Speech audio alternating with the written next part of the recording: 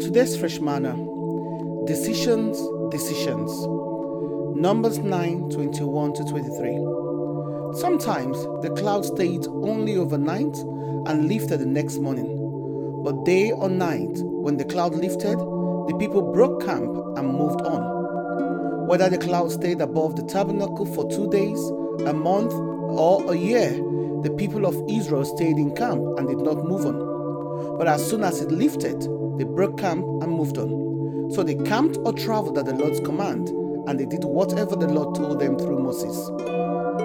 Decisions are difficult to make and achieve. We struggle daily on making all kinds of decisions, and how the ones we make impact our lives are seeing the consequences of our decisions. Where are you heading to? Who will guide you on the path and journey? Who will lead and direct you? The Israelites had a decision to make: to allow God to lead, guide, and direct them, or allow the circumstances they face to determine their journey.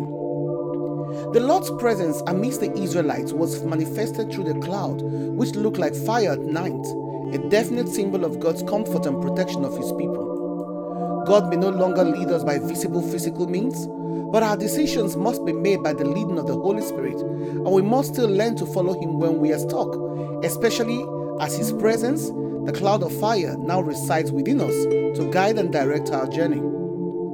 The Holy Spirit leads us by an inner witness, which brings light to the voice behind us, according to Isaiah 30:21, telling us where to go, how, when, and where to walk, not to turn sideways or backwards.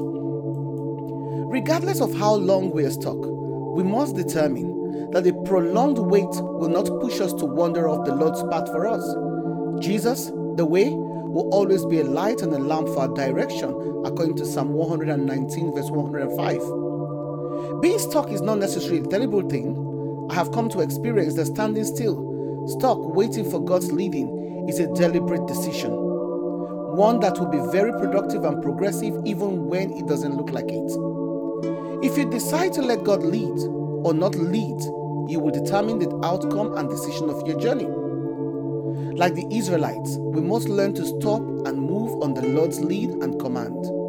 Our response should always be one of obedience. Like Mary said in John 2:5, do whatever He tells you.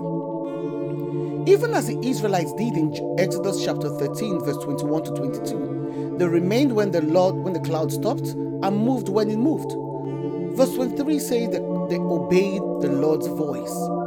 Are you willing to follow the Lord's instruction and obey His voice? Are you willing to stop and move as He directs? Would your decision be based on His leading, like Abraham in Genesis and David, who always consulted the Lord before deciding? Staying and going only when the Lord says so? How willing are you to stand still, remain stuck if the Lord demands it? Obedience is key to the move of God. Decisions made by the leading of the Lord will trump every carnal one. If we're to go far in any area of our lives successfully, we must decide to allow the Lord to lead. We must decide to let the Lord follow the Lord. Allow Him to take us to places where we didn't know before, where we've never been before, and that we can't go without Him or His help, leading, guiding, and directing us. If you're at a place right now where you need to make a difficult decision but are struggling, can I assure you that the only guarantee that you will arrive at the right decision safe, sound, and successful is if you allow the Lord to lead and guide you. Let the Lord decide for you. Shalom.